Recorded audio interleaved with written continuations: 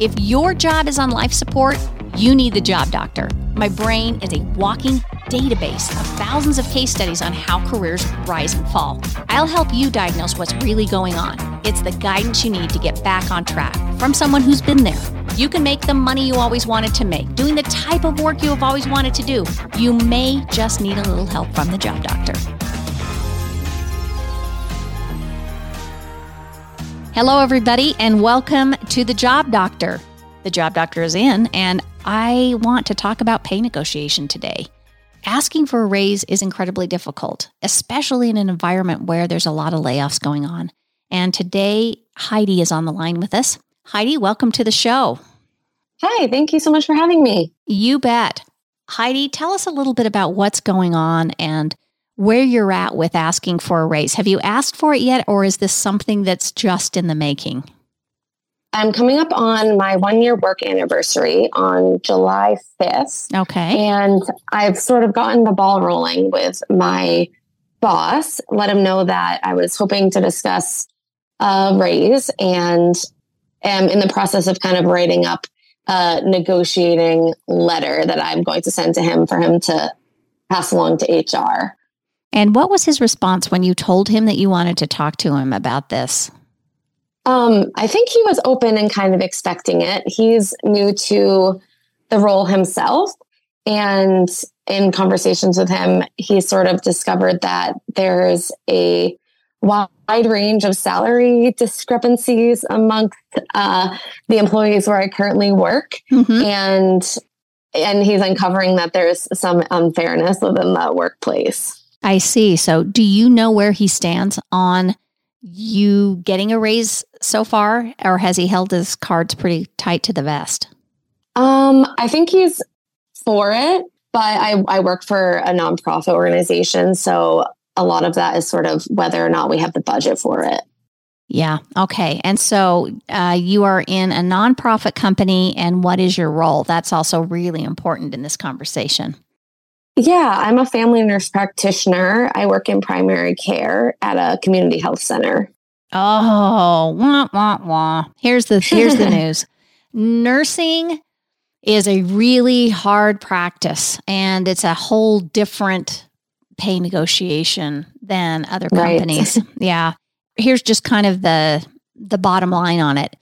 HR is going to have a structure, and they're going to be diehards on this structure, and whether you fit into it or whether you don't fit into it. And it's very black and white in the nursing world. Mm-hmm. Now, it's possible that this company that you work for is not as advanced as other facilities. Do you know if there are pay grades and ranges already established? So there aren't, and that is sort of the problem. We do also have a new human resources director where I work who I think is working on establishing standardized pay grades, stepwise, so that there are salary ranges for, say a nurse practitioner 1, a nurse practitioner 2, and so on. Prior to that, the salary ranges were sort of up to the discretion of the former health center director. Got it. And really were all over the place. So uncovering some favoritism and uncovering massive discrepancies in salary, which, unfortunately can't be reversed. But I personally discovered that there was a pretty significant salary discrepancy between myself and my colleagues with just 1 year additional work experience. Mm-hmm. So that sort of got the ball rolling for me. Good. Thinking about this earlier on and trying to advocate for myself. You've got some leverage, my friend. So here's the good news in my earlier wah. You've got some good things. If they don't have a structure and they're working on a structure and somebody new is in the HR role who wants to make a splashy difference and wants to do this right, you can be very helpful to them. However, here's what to do and what not to do. You do not send a letter, okay? I don't want a letter because letters get too long and they're your least effective way to get it over the finish line. I don't care if you send a follow-up that's something that says, hey, we talked about this and here's in summary what we talked about. You're going to do better if you can have the conversation in person with your manager and possibly Yes. even in person with HR with charts. And here's why the charts are important. In your world, if let's just say number of patients seen per week is something that's measured, you would want to put on a chart, this is what the low is, this is the median, and this is the high, so that they could visually see where you are relative to other people. And to the degree that your manager has that information and you can put it on a chart, that's really powerful. People make decisions based on glances at charts or things that visually they can see that they can incorporate in 10 seconds, and letters take too long. So that would be one thing. What are some other measures that tell you do better than somebody else, or that you should be paid more? Sure. I mean, definitely, like you said, the most patients seen per week. Okay. As of right now, I'm only one of 2 providers who works a 40-hour work week, and I see 3 patients an hour. So I definitely see the most patients per week, as long as everybody comes to their appointments. So therefore, generating more revenue for the health center. We do have a few providers who work entirely remotely. So we've also been kind of picking up the slack in the office, doing physical exams and well child visits and those sort of things that can't really be accomplished over a computer screen. So stop there for a minute. That's one that, so if you have a checklist where, think about when you're shopping online and there's features, right? This backpack has these 5 features and this backpack has 10 features. You need to create a chart that looks similar to say, the remote people can do these things, but when you're in person, we do those things plus these 4 other extra things. So again, visually, you can see that there's more tasks that somebody that's in the role in the building has to do. So that sounds like something you have a grasp on as well. Yeah, absolutely. Okay, sorry. I didn't mean to interrupt. What else would you say? No, I appreciate that. Well, I believe I'm the only nurse practitioner there who has prior experience working in community health. I worked in community health, a very prestigious community health center in Boston for 3 years. And I had a colleague who was hired at the exact same time as me, at the same salary as me. And so I kind of feel like that experience really wasn't taken into consideration. I also have some unique certifications that set me apart from some of the other providers that no one else has in the health center. So that's a unique skill set that I can add. Perfect. Certifications slay, my friend. And so if you can then maybe your 3rd slide or a part of a 2nd slide, so long as you have different charts and graphs, they're very easy to see, to be able to list those certifications that might be above and beyond what others have, as well as calling out, the experience that you have in this role versus those that don't, that are coming into the role being paid the same but don't have it. That's really useful. I think if you put together those few slides, you should be able to make a pretty good run at saying, and these are the words I would use, as we are scoping these roles and deciding what the right pay is, here are some things that I can see that would differentiate me and be a great justification as why I should be paid higher in the range than I am today. As you're building this, I'd like, you to take a look at that and as you consider my request. Because the key to getting this across the finish line is you have to make an argument that gets past your manager's manager. And that's like corporate speak. But in this case, in nursing, gets past your manager's HR person, because that's kind of how it works in nursing. And so when you're able to show that data and say it feels like a higher grade of job or a higher level, then all of a sudden you're speaking their language when you say this job needs to get scoped higher than some of the others. And here's why. And I think you might have a pretty good shot at getting it if you're able to do that. And if you have a good relationship with your manager, do you? I do. He's quite new, but I feel pretty comfortable with him. He's super busy and cleaning up some messes that the previous director left behind. So, I think he's sort of juggling a lot of different needs and expectations from a lot of people. But yeah, he's really nice and he's been very open and understanding. Okay. Unfortunately, logistically, there is, I do seemed to be kind of siloed from human resources. We're in totally separate buildings. Mm-hmm. So I approached my boss about this conversation, but it kind of seemed like he was the middleman and needed to go to HR and see if what I was looking for was in the budget. Do you recommend trying to schedule something with him and the HR director together?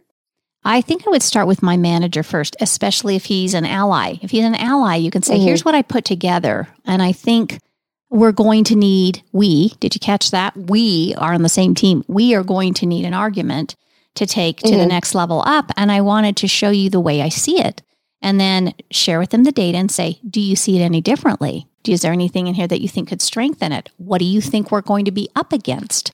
And when you can get your manager working with you and involved like that, then you're on the same team.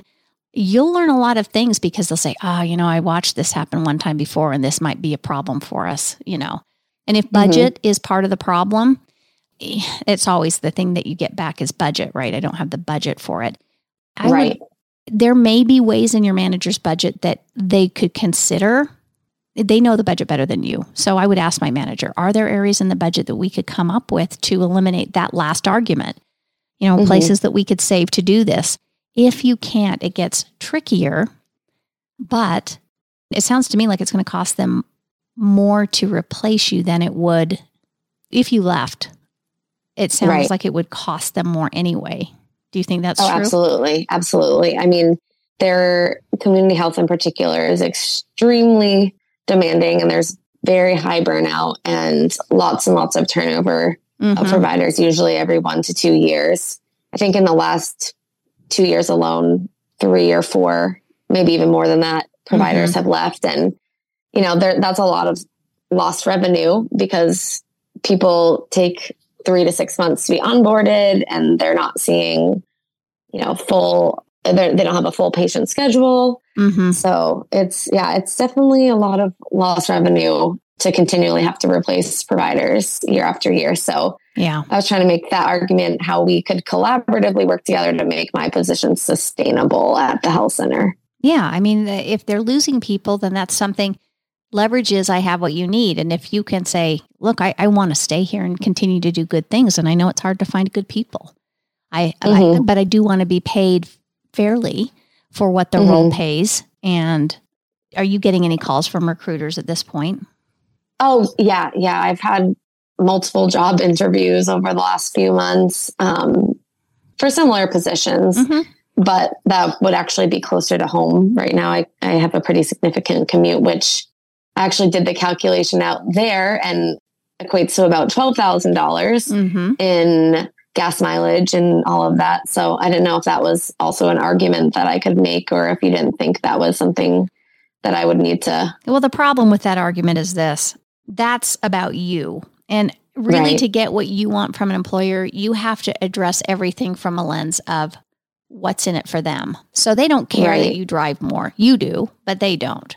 So what do they care about? They care about lost traction if you leave and retraining, especially if you're a top performer. And so I would not bring that up as a point because it's likely not going to help you get the increase.